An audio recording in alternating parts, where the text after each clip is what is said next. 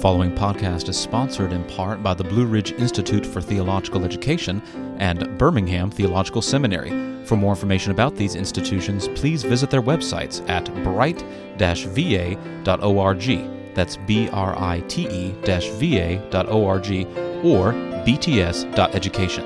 And now, here is Larger for Life, a podcast on the Westminster Larger Catechism. Welcome back to the Larger for Life podcast, everyone. It is good to have you back with us. It's great to be here on the episode today with my favorite co-hosts, not including Nick Bullock there, who's selling his Mercedes-Benz or his BMW, his German vehicles before he moves back to the U.S. So today we have with us Sean Morris of Covenant Oak Ridge. We've got Matt Adams, Dillon, South Carolina, and Derek Bright, as always, from Aliceville, Alabama. Fellas, we had a great discussion. I thought it was great, and that's all that matters. I thought we had a great discussion on question 10 in the Larger Catechism, and I'm really excited today and excited for our listeners that we get to dip into question 11. How doth it appear that the Son and the Holy Ghost are God equal with the Father? Answer: the Scriptures manifest that the Son and the Holy Ghost are God equal with the Father, ascribing unto them such names, attributes, works, and worship as are proper to God only. Sean, do you want to take a stab at this? How do we navigate this rich question and do it justice? So you lead the way. This is a wonderful question, and I share your enthusiasm for today's hosts that are the Bishop of Stuttgart, or what some might call the German Shepherd, is absent from us today, and it might be for the better. But we're here, and we're going to continue on in our wonderful, edifying discussion of the Trinity. So in last week's episode, we were thinking more so about the personal properties of the three persons in the Godhead. Certainly not an exhaustive discussion by any stretch, but barely scratching the surface, touching the tip of the iceberg, thinking about the personal properties of the Father, the Son, and the Spirit. And now, here at question 11, it's asking about how it is we know that the God the Son and God the Holy Spirit are equal with God the Father. And so this might be something that we want to talk about, certainly setting the historical context. And I know that this discussion is going to lend itself to teasing out the implications in terms of modern, contemporary manifestations of theological error, and some might even say heresy, and how this speaks against those things. But there were classic examples of this as well, way back in church history, but even when the Westminster Divines were penning these things. So in one sense, it's sort of comforting that this is no new problem that the church has faced, that there's been a gross misunderstanding about the equality of the members of the Godhead. In a weird sense, it's comforting that this is a perennial problem. And because it's been a perennial problem, something with which the church has always contended against, the church has often and perennially supplied satisfying answers and rejoinders against these errors. But this is base level Christianity once again, as we're thinking about the Trinity, that this is who God is. And if we're going to worship God rightly, if we're going to live unto God rightly as his people, as his redeemed people, then we must understand who God is rightly. And he is irreducibly triune. And the temptation has been throughout church history to assign a kind of ranking amongst the members of the Trinity, which at one level we can sympathize with, because that's often how human societies organize themselves. You know, you live in a monarchy, you've got the king or the queen at the top, you've got the landed gentry in between, you've got the noblemen and the dukes and the barons and the lords and so on and so forth, and the earls, and then you have the merchant class, and then you have the peasant class beyond that. There's a natural sort of hierarchical ranking that we assign to human members of society, but we would be wrong to try to superimpose or retroactively impose that back onto the Trinity, which is part of what we spoke about in our previous episode. And so even here, the Westminster Divines are getting against that. They're trying to make sure that the readers and the receivers of the Catechism understand the co-equality of the Father and the Son and the Holy Spirit as members of the triune Godhead. You know, in the days of the Westminster Assembly, and you see this when you read a number of the systematic theologians from those days, they were dealing with some Trinitarian heretics called the Socinians. So not the assembly wasn't just taking old controversies from the days of Athanasius and bringing it up because it's just interesting church history that people need to know about. There was some of that, of course, but it was a contemporary issue. It was a problem in their midst where you had Socinian heretics doing warping and abusing the doctrine of the Trinity and leading people astray.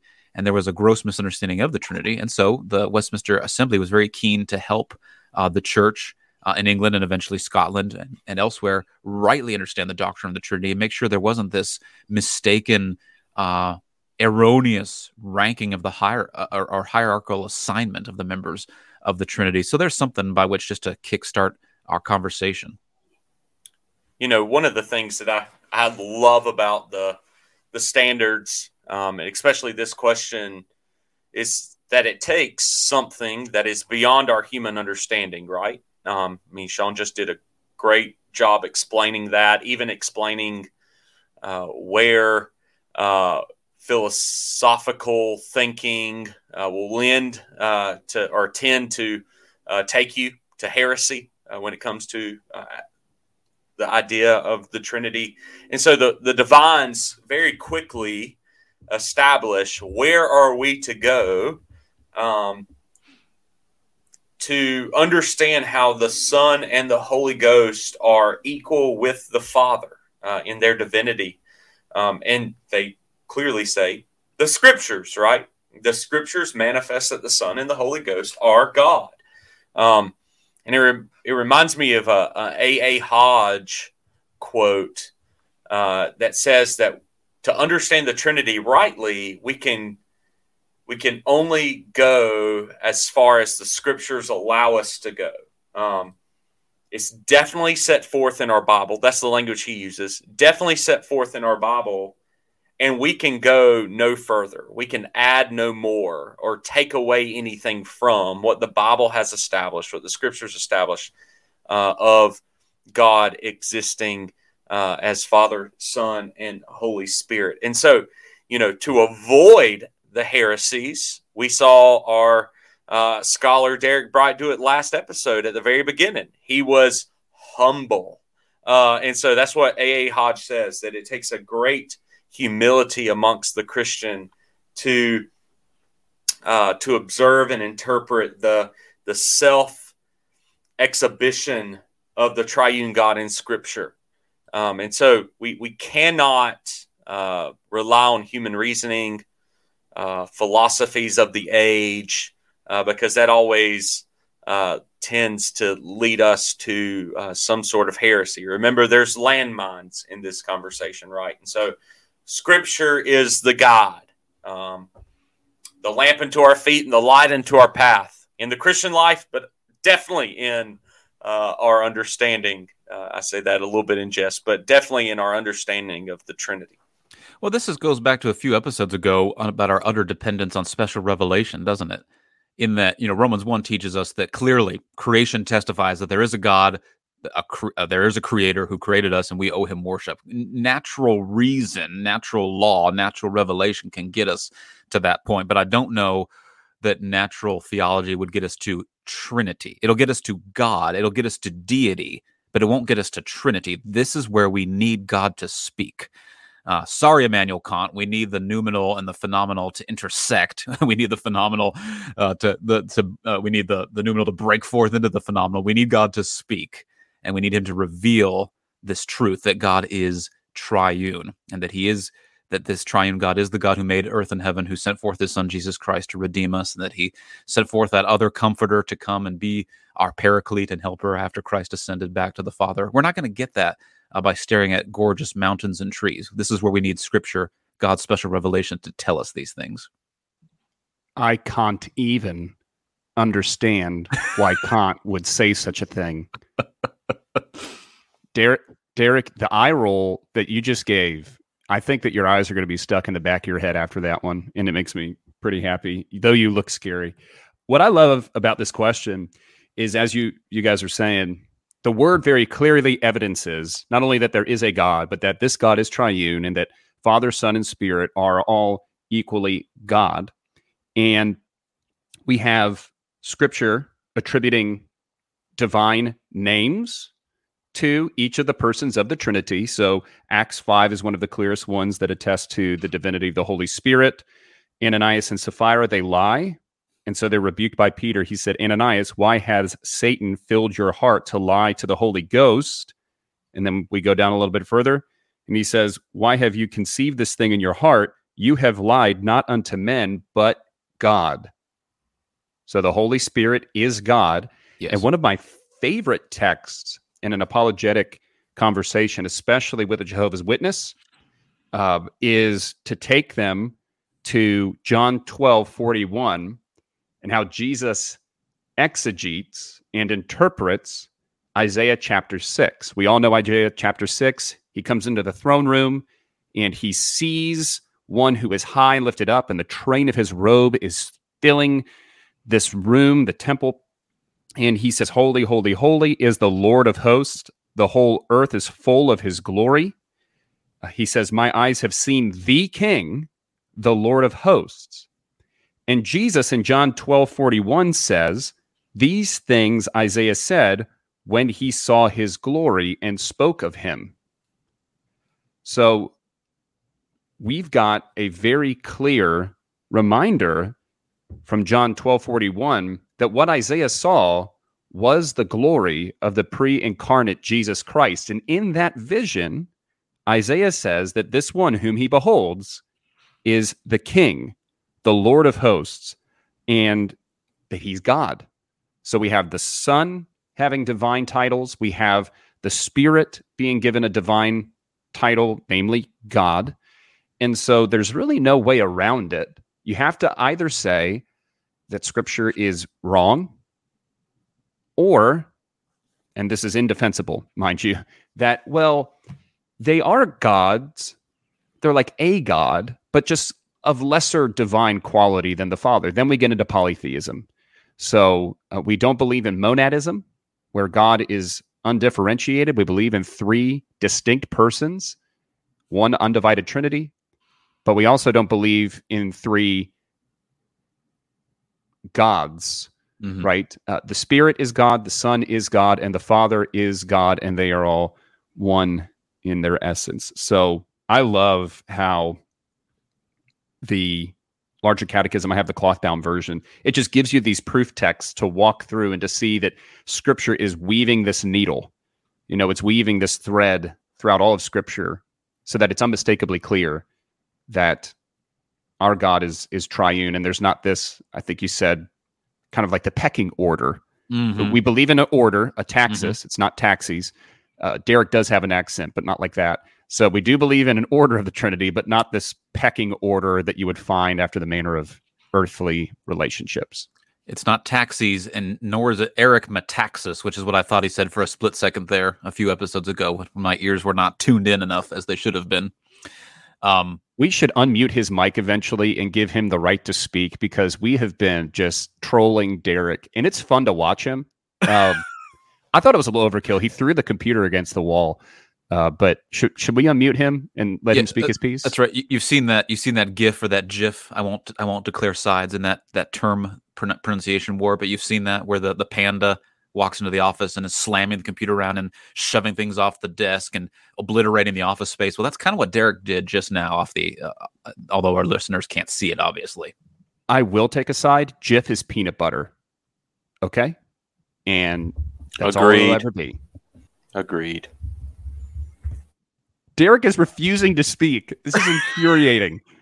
Goodness great. We're like 15 minutes in and he hasn't said a word yet. Derek, surely you have feelings about the Scriptures manifesting the equality of the Son and the Holy Spirit. Give us something. Now it's just become a game. Oh, here it goes. I'm in agreement.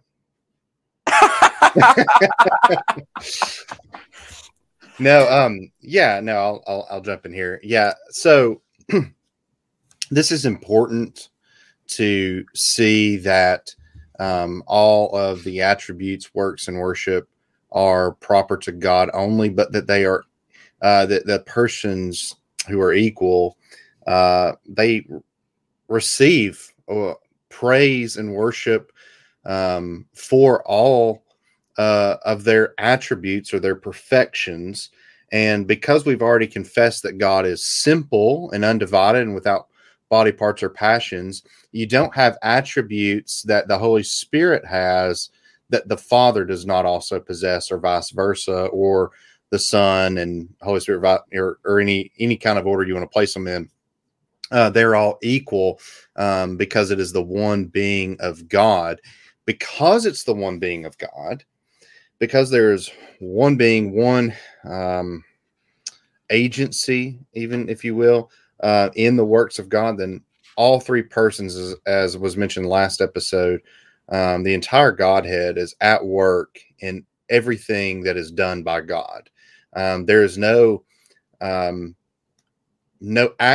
that the Father takes independent of the Son and the Spirit.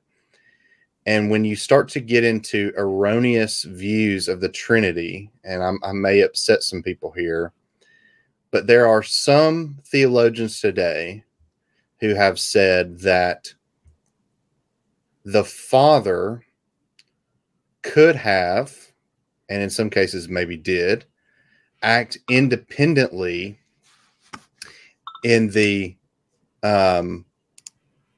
ordaining or planning of redemption, so that he could have acted unilaterally without the Son whatsoever, that the Father planned redemption, that the Father decided to send the Son, all of those things. He could have done that because he is not only first in order, but he is ranked higher. And this is where the error of eternal subordination can come in. And I'll be honest with you, I do believe that eternal relations of authority and submission, eternal functional subordination, or eternal subordination of the Son, typically they all mean the same thing, though there are some nuances to those positions, I think is a gross error. I would argue that in most cases it's a heresy, in most articulations of it, because the view of the Father, he is not equal, he is greater than. In fact, one theologian has used the language that the Father is ontologically superior to the Son. So the larger catechism here would not only reject that position, it would condemn that position outright, and rightfully so, because the Father is not ontologically superior to the Son and the Spirit. They are co-equal, co-eternal, and they receive all names, attributes, works, and worship. Yeah, and this is, and we should probably tease out maybe some more of this, because it is a bit of a contemporary brouhaha, but this misunderstanding, whether it's purposefully or accidentally done, of the godness of the members of the Trinity is again no new problem that the church has been facing. There's often been misunderstanding. That's why the church keeps re-articulating it generation after generation after generation. I mean, we see it has to be affirmed in the Nicene Creed. We have to see it affirmed in the Athanasian Creed, because there was constant misunderstanding about the roles, or even the maybe not the roles, but the godness of the members of the Godhead, the persons of the Godhead. I remember I shared that story a few episodes ago about my own childhood misunderstanding the Holy Spirit, so I won't share it again. But I suspect that even average Christians, even not sophisticated theologians who are making these speculative theological pronouncements like Derek was just alluding to, I suspect that many other Christians, Reformed or otherwise, were like me as a kid, where I didn't quite understand the Holy Spirit. I think that I knew God the Father was God. I knew Jesus was God, and I have these distinct memories of myself praying as a kid. Look out, next to my bedroom window, and I'd pray to God, and I'd close the prayer, and then the next night I'd say, "Now, Jesus, I want to pray to you because I've been praying to God the Father a lot lately, so now I want to pray to Jesus and keep it close to equal." And a 7-year-old's misunderstanding of these things, but I didn't know what to do with the Holy Spirit. I think that my understanding of God, the triune God, was more akin to like Greek paganism, in that, when you think of the Greek gods, they're all called gods, but you think, Zeus, he's the real God, right? And Hermes is his little messenger boy, his little errand boy who goes around taking messages to the different, and he's called a god, but he's not really as much of a god as Zeus. He's kind of a junior god. I think that my reckoning of the Holy Spirit was something like that, of God, the Father is God, and Jesus, his Son, is God, and Holy Spirit he's kind of the little messenger boy, the little errand boy who does things for them and makes things happen. Well, the catechism here is so helpful, right alongside with historic, biblical, and orthodox Christian teaching down through the centuries, that there is no less godness in the Holy Spirit than God the Father. There's no less godness in God the Son, Jesus Christ, than there is in God the Father. All are rightly understood and called God. And it's funny, I didn't do this on purpose. I was just in the Scots Confession yesterday because I was working on a paper and looking through in the Scots Confession of 1560. It's something of a precursor confession to the Westminster Confession in 1647.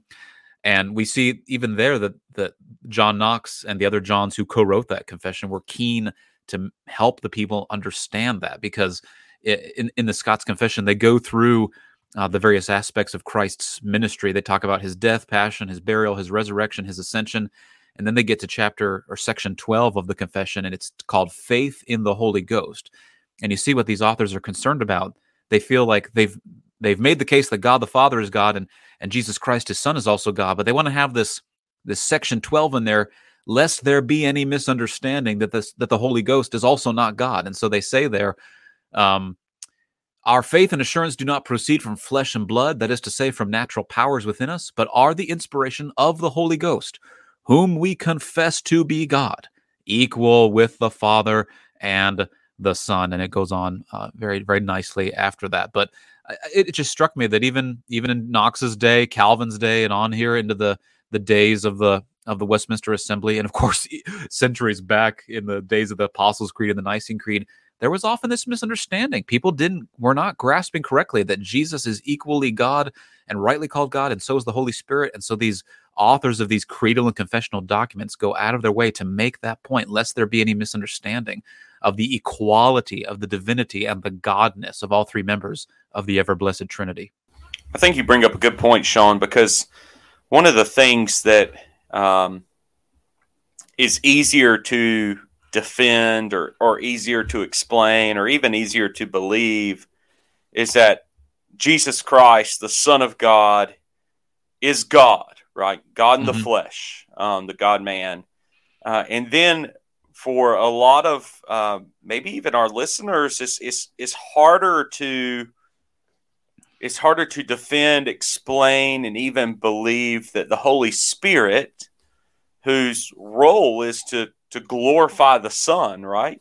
For the Spirit to also be proclaimed through the Scriptures that He is God. If you think about Isaiah 6, as Stephen Spinnenweber brought up just a few minutes ago, how it testifies that Christ is God. It also testifies that the Holy Spirit is God. In Acts chapter 28, the Apostle Paul says, the Holy Spirit was right in saying to your fathers through Isaiah the prophet, go to this people and say, you will indeed hear, but never understand, and you will indeed see, but never perceive. It was, this glorious vision, right? Remember what Spin just said about 10 minutes ago. There's this glorious vision of God sitting upon his throne, the commission of the prophet Isaiah. And Paul says that the God sitting upon the throne was the Holy Spirit. And so we have, God the Father. And of course, our minds, when we see Isaiah 6, we are automatically thinking, well, that's God the Father. But Paul says, not only was it God the Father, but it was God the Son. And not only was it the Father and Son, but it was also the Holy Ghost. And so, for the heresies all the way back in 325 with Arianism to now eternal subordination of the Son, the solution is, and I'm going to sound like a beating drum here. The solution is to be biblically minded people, to be scripturally driven. You know, I remember talking with Doug Kelly. I talk to him often, but I remember one of our earliest conversations was name drop. Yeah, that's right. You know, I was talking with Dr. Kelly about doctrine of the Holy Spirit, because he very gently told me early on in my Presbyterian journey from Pentecostalism that I should not forget the Holy Spirit. Right, the natural inclination is when you leave an error, is to swing drastically to the other side, and so he was always trying to give me a healthy understanding of the Holy Spirit. And so we were talking back and forth about the work and the divinity of the Holy Spirit. And I said, Dr. Kelly, I mean, you're saying these things, and yet there are people who will openly and kind of full of hostility disagree with you, right? Internal subordination of the Son or something like that. And he goes, that's because they don't read their Bibles, you know. And so, I mean, he was saying it in jest, seriously, but that's what the standards are saying too, that we have to be a biblically driven people, because a good Bible reader will understand that the Bible gives divine attributes, assigns divine attributes to all three members of the Trinity, Father, Son, and Spirit. You know, that's right. Same in substance, equal in power and glory.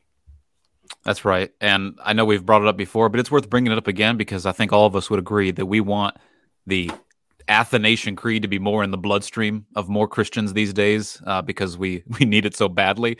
I mean, so if you look up the Athanasian Creed, it puts it right out there. Whoever desires to be saved should above all hold to the Catholic faith. And of course, it's Catholic, lowercase c, meaning universal, the universal Christian faith. And anyone who does not keep it whole and unbroken will doubtless perish eternally. So it's saying, if you want to be saved, you got to believe these things that we're about to write down. And if you don't believe these things, then you're doomed. And so it says, now this is the Catholic faith. This is the universal Christian faith. And it doesn't start out with saying man is in his sin and he needed saving and redemption. It starts out with Trinity. This is the Catholic faith, that we worship one God in Trinity, and the Trinity in unity. And then later on in that paragraph, but the divinity of the Father, Son, and Holy Spirit, the divinity is one. Their glory is equal. Their majesty is co-eternal. There's a lyrical quality to that creed, which is just beautiful. It's worth getting into our DNA, but it's also worth a little bit of fear and trembling, because it's saying this is, again, Christianity 101. Trinity.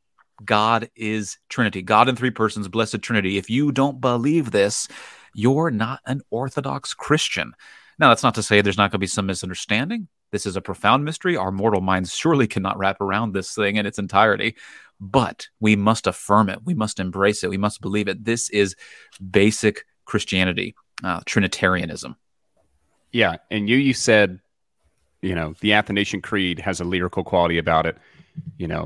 My jam is the Nicene Creed, because you have the Apostles' Creed. So I have a red Trinity hymnal. We have the Trinity Psalter hymnal at our church, which has the three forms of unity. It doesn't have, though, the Chalcedonian Creed, which is weird. I don't know why they excluded that one, but it has the Athanasian. But I have the Nicene Creed here, and I think very clearly, remember, Nicaea 325, it was the meeting of that council, not 1054. It was not the year of great schism, as Sean reminded us on the last episode, after he repented of his fallacious dating. I just gave you multiple choice dates. Who's to say? Everything's relative, right? These things may have happened in one year or the other. Who can tell, really? Can I just say how proud I am, though? Because, Sean, are you on the Theological Examining Committee for your presbytery? Yes, that's a recent appointment. Yes, sir. Okay. How hard would you have failed me if I got the year of Nicaea wrong? If I was like, I was like 415 or something like that. Like, what would you do? If I knew you well, I would tease you a good bit and have some fun at your expense before allowing you to clarify. And if I didn't know you well, I would have said, "You sure about that date? You want to think on that a little bit? Because if you're like me, your mouth gets ahead of your brain and sometimes it misspeaks. My tongue gets tangled sometimes. So, but yeah, Nicaea 325. And very clearly, this is a Trinitarian confession because it says we believe in one God, the Father Almighty, maker of heaven and earth, of all things visible and invisible, and in one Lord Jesus Christ, the only begotten Son of God, begotten of his Father before all worlds, that is, eternally begotten, God of God, light of light, very God of very God, begotten, not made, being of one substance with the Father. So the creed is going out of its way, saying, light of light, God of God, very God of very God. He is not God Jr. The Son is the divine Son, but he's not God Jr. with this sort of inferior and I'll call it a derivative divinity. And then even the Spirit. I love the way that the creed speaks of the Spirit. And we believe in the Holy Spirit, the Lord and giver of life. That would be inappropriate to say of the Spirit were he not God, because God alone gives life. God alone is Lord. There is no other beside him. And so for the Spirit, in the same breath as the Father and the Son, to be called the Lord and giver of life, who with the Father and the Son together is worshipped and glorified, that he receives worship that is appropriate for the one and only God, then he too must be God. So I love a goodie. I love goodies. I love a good and hearty recitation of the Nicene Creed during corporate worship at Westminster. We rotate through the creeds each month. So we do the Apostles' Creed the first week. We do the Nicene Creed the second week. We'll do Chalcedonian the third week. And then we'll alternate between Westminster or the three forms of unity for the fourth week, just because these creeds and confessions are so helpful. Yes, and if I may, that what you just said, just a brief it gives a brief commendation to that wonderful hymn of the Incarnation, "O come, all ye faithful," because it's basically the Nicene Creed set to music. God of God, light of light, very God of very God, begotten, not created. You can sing the theology of the Nicene Creed through that wonderful hymn. So worth bearing in mind, you're singing creedal theology with those wonderful lyrics. During Advent season, you can sing that during Advent season.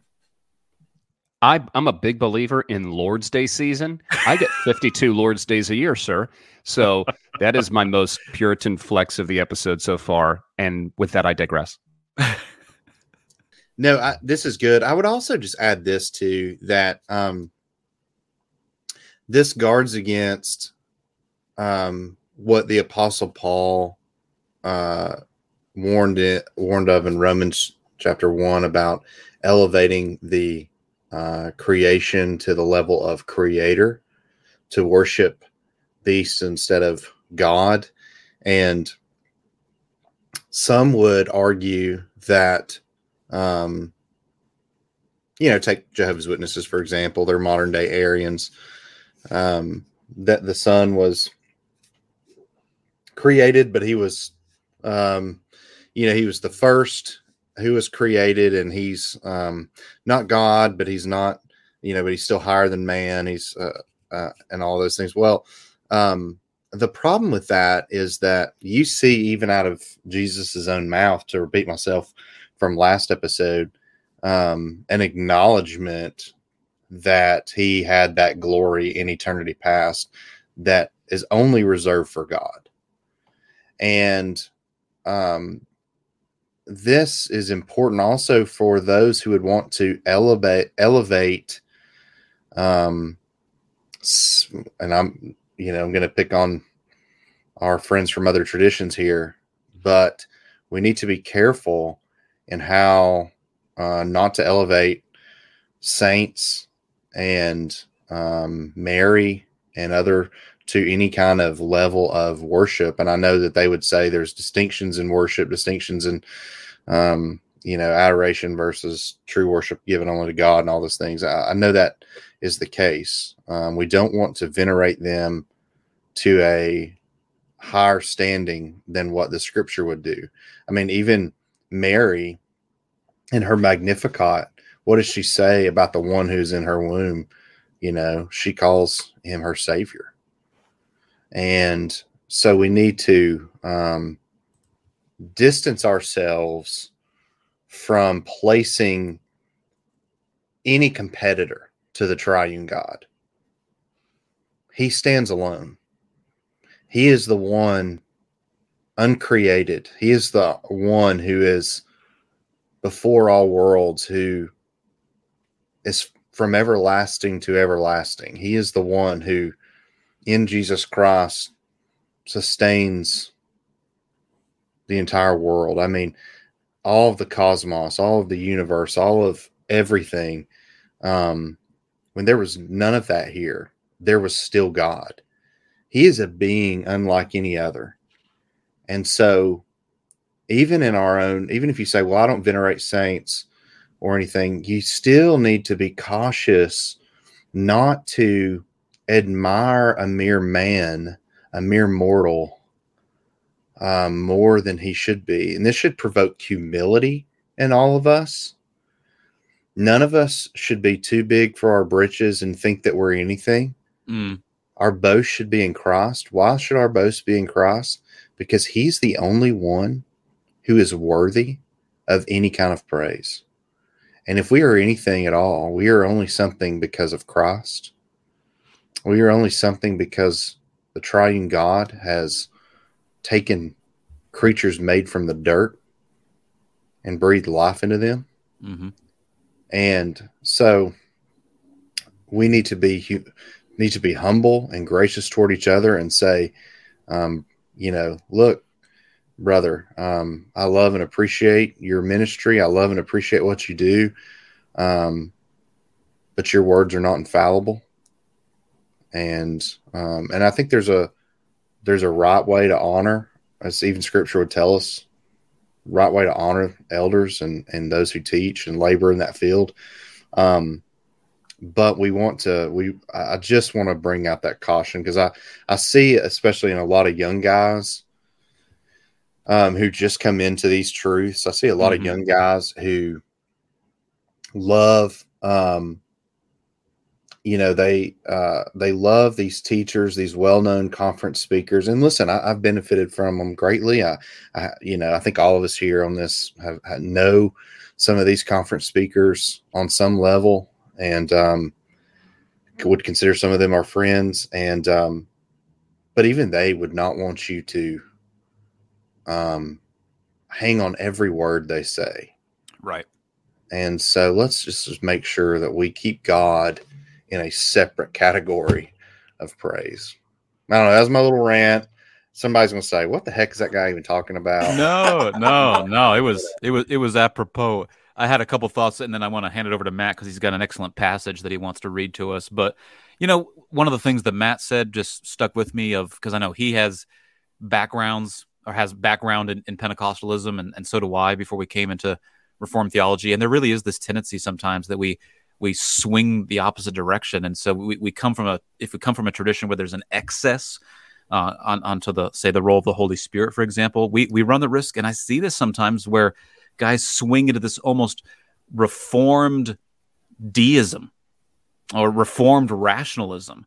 And we have to be careful about that, because we do very much believe in a living and active Holy Spirit with a living and active ministry. And we believe in a supernatural God, and that we inhabit a supernatural world, and we have a supernatural faith. And so we don't want to swing to the other side just to compensate for past errors, and I should say overcompensate for past errors. I was reminded that B.B. Warfield once said of John Calvin that he was the theologian of the Holy Spirit. And so there we have great resources in the Reformed tradition for rightly understanding and appreciating the ministry of the Holy Spirit, just for example, in a more biblical basis than perhaps some of our brothers and sisters from other churches, other traditions do when they take things to excess. So we want to rightly understand the ministry of the Father and the Son and their godness. We might have to do a whole separate episode one of these days on, as we, take the doctrine of the Trinity and debunk all these old errors like modalism and Arianism and Socinianism and all these kinds of things. But, it's just worth mentioning that Jesus, in his Great Commission, as he's giving us that baptismal formulary, he makes it clear, doesn't he? You shall baptize them in the name, singular, not names, the name of the Father, the Son, and the Holy Spirit. God in three persons, one God. And that's just one verse amongst many that's worth bearing in mind. And I'll finally say this, that I had a professor in seminary who encouraged us to be pedantically Trinitarian in our Lord's Day worship, because there is such misunderstanding in the Christian church, Reformed and otherwise. There's such misunderstanding about the godness of the Holy Spirit or the divinity of Christ. We want to be over the top, pedantically Trinitarian to help our people, to help God's people understand that we worship God in Trinity and Trinity in unity. So it's good for us to pray even pedantically to God the Father, God the Son, and God the Holy Spirit. Anything we can do to get it into our people's hearts, minds, and souls that all three members of the Trinity are equally and rightly God, and they deserve to be adored and worshipped. So I just wanted to make sure I got that in there before we had to wind down. But Matt had an excellent passage that he wanted to share with us as well. Yeah, and it actually follows right along with what you just said, Sean, this idea of, our worship being triune and even our prayer life being triune. Because while we were talking, I grabbed my Valley of Vision little prayer book, and there's a great prayer praying to our triune God and specifying the three persons. And so just wanted to read 2 paragraphs of this lengthy prayer, and then I'll turn it back over to you to close. But just listen how theologically rich this is, but also adoring and worshiping and celebrating the persons of the Trinity. It says, 3 in 1, 1 in 3, God of my salvation, Heavenly Father, blessed Son, eternal Spirit, I adore thee as one being, one essence, one God in 3 distinct persons, for bringing sinners to thy knowledge and to thy kingdom. O Father, thou hast loved me and sent Jesus to redeem me. O Jesus, thou hast loved me and assumed my nature, shed thine own blood to wash away my sins, wrought righteousness to cover my unworthiness. O Holy Spirit, thou hast loved me and entered my heart, implanted there eternal life, revealed to me the glories of Jesus. 3 persons and one God, I bless and praise thee for love so unmerited, so unspeakable, so wondrous, so mighty, to save the lost and raise them to glory. That is fantastic. What a lovely passage. What a lovely doctrine that we've been considering in this catechism question today. We've been thinking about question number 11 of the larger catechism. How doth it appear that the Son and the Holy Ghost are God equal with the Father? And we could go on for ages, I suspect, exploring these things. We won't, but we could. And we would commend to you, our listeners, any number of systematic theologies. I mean, you think of the classics like Turretin, John Calvin, for heaven's sakes. Petrus von Maastricht has been coming into print and republication and translation here in recent years. I can't remember if I said Brockle already, but Turretin, Bavinck, even Burkhoff, all sorts of accessible ways where you can dig more deeply into robust Trinitarianism and getting our heads around this doctrine. All kinds of the patristic fathers, from Irenaeus to Athanasius to Augustine, goodness sake. We might have to compile a list and put that out on the show notes at some point later on. But Doug Kelly. Don't forget Doug Kelly. Yes. His whole first volume of systematic theology was Trinitarian. That's absolutely right. I was just thinking of older sources. I wasn't even thinking of contemporary sources. Yeah, Derek. Yeah. Well, I was just going to give a plug. I mean, we could do this for every one of them. A Brockle is wonderful and devotional. I just bought Van Maastricht's volume 4 and have been reading his sections on Christology and the Incarnation, and man, lighting me up. So putting in a plug for volume 4 there. Yeah, all sorts of wonderful resources for us to dig more deeply into robust Trinitarianism and understanding our God better and more rightly, so that we might love him more robustly, more appropriately, that we might worship him more rightly as well. So we hope this has been a useful conversation for you all, our listeners, to tune in on. We hope that it's helped you to better understand our God in his triune godness and his divinity, who's worthy of all our adoration and praise. So we've been having a fun time looking through and studying through and talking through question number 11, and we look forward to having you join us again next time when we continue our discussions of the Westminster Larger Catechism and pick up with question number 12. Thanks for joining us. We'll see you next time. You You have been listening to Larger for Life, a podcast on the Westminster Larger Catechism, brought to you by the Blue Ridge Institute and Birmingham Theological Seminary. For more information about this podcast, please visit our website on Podbean at largerforlife.podbean.com, where you can subscribe to the show in the podcast platform of your choice and browse past episodes. You can also follow us on Twitter or Facebook. On Twitter, you can follow us at Larger for Life Podcast, and on Facebook, you can follow us at facebook.com/largerforlife. Be sure to tune in next time and join us again at Larger for Life.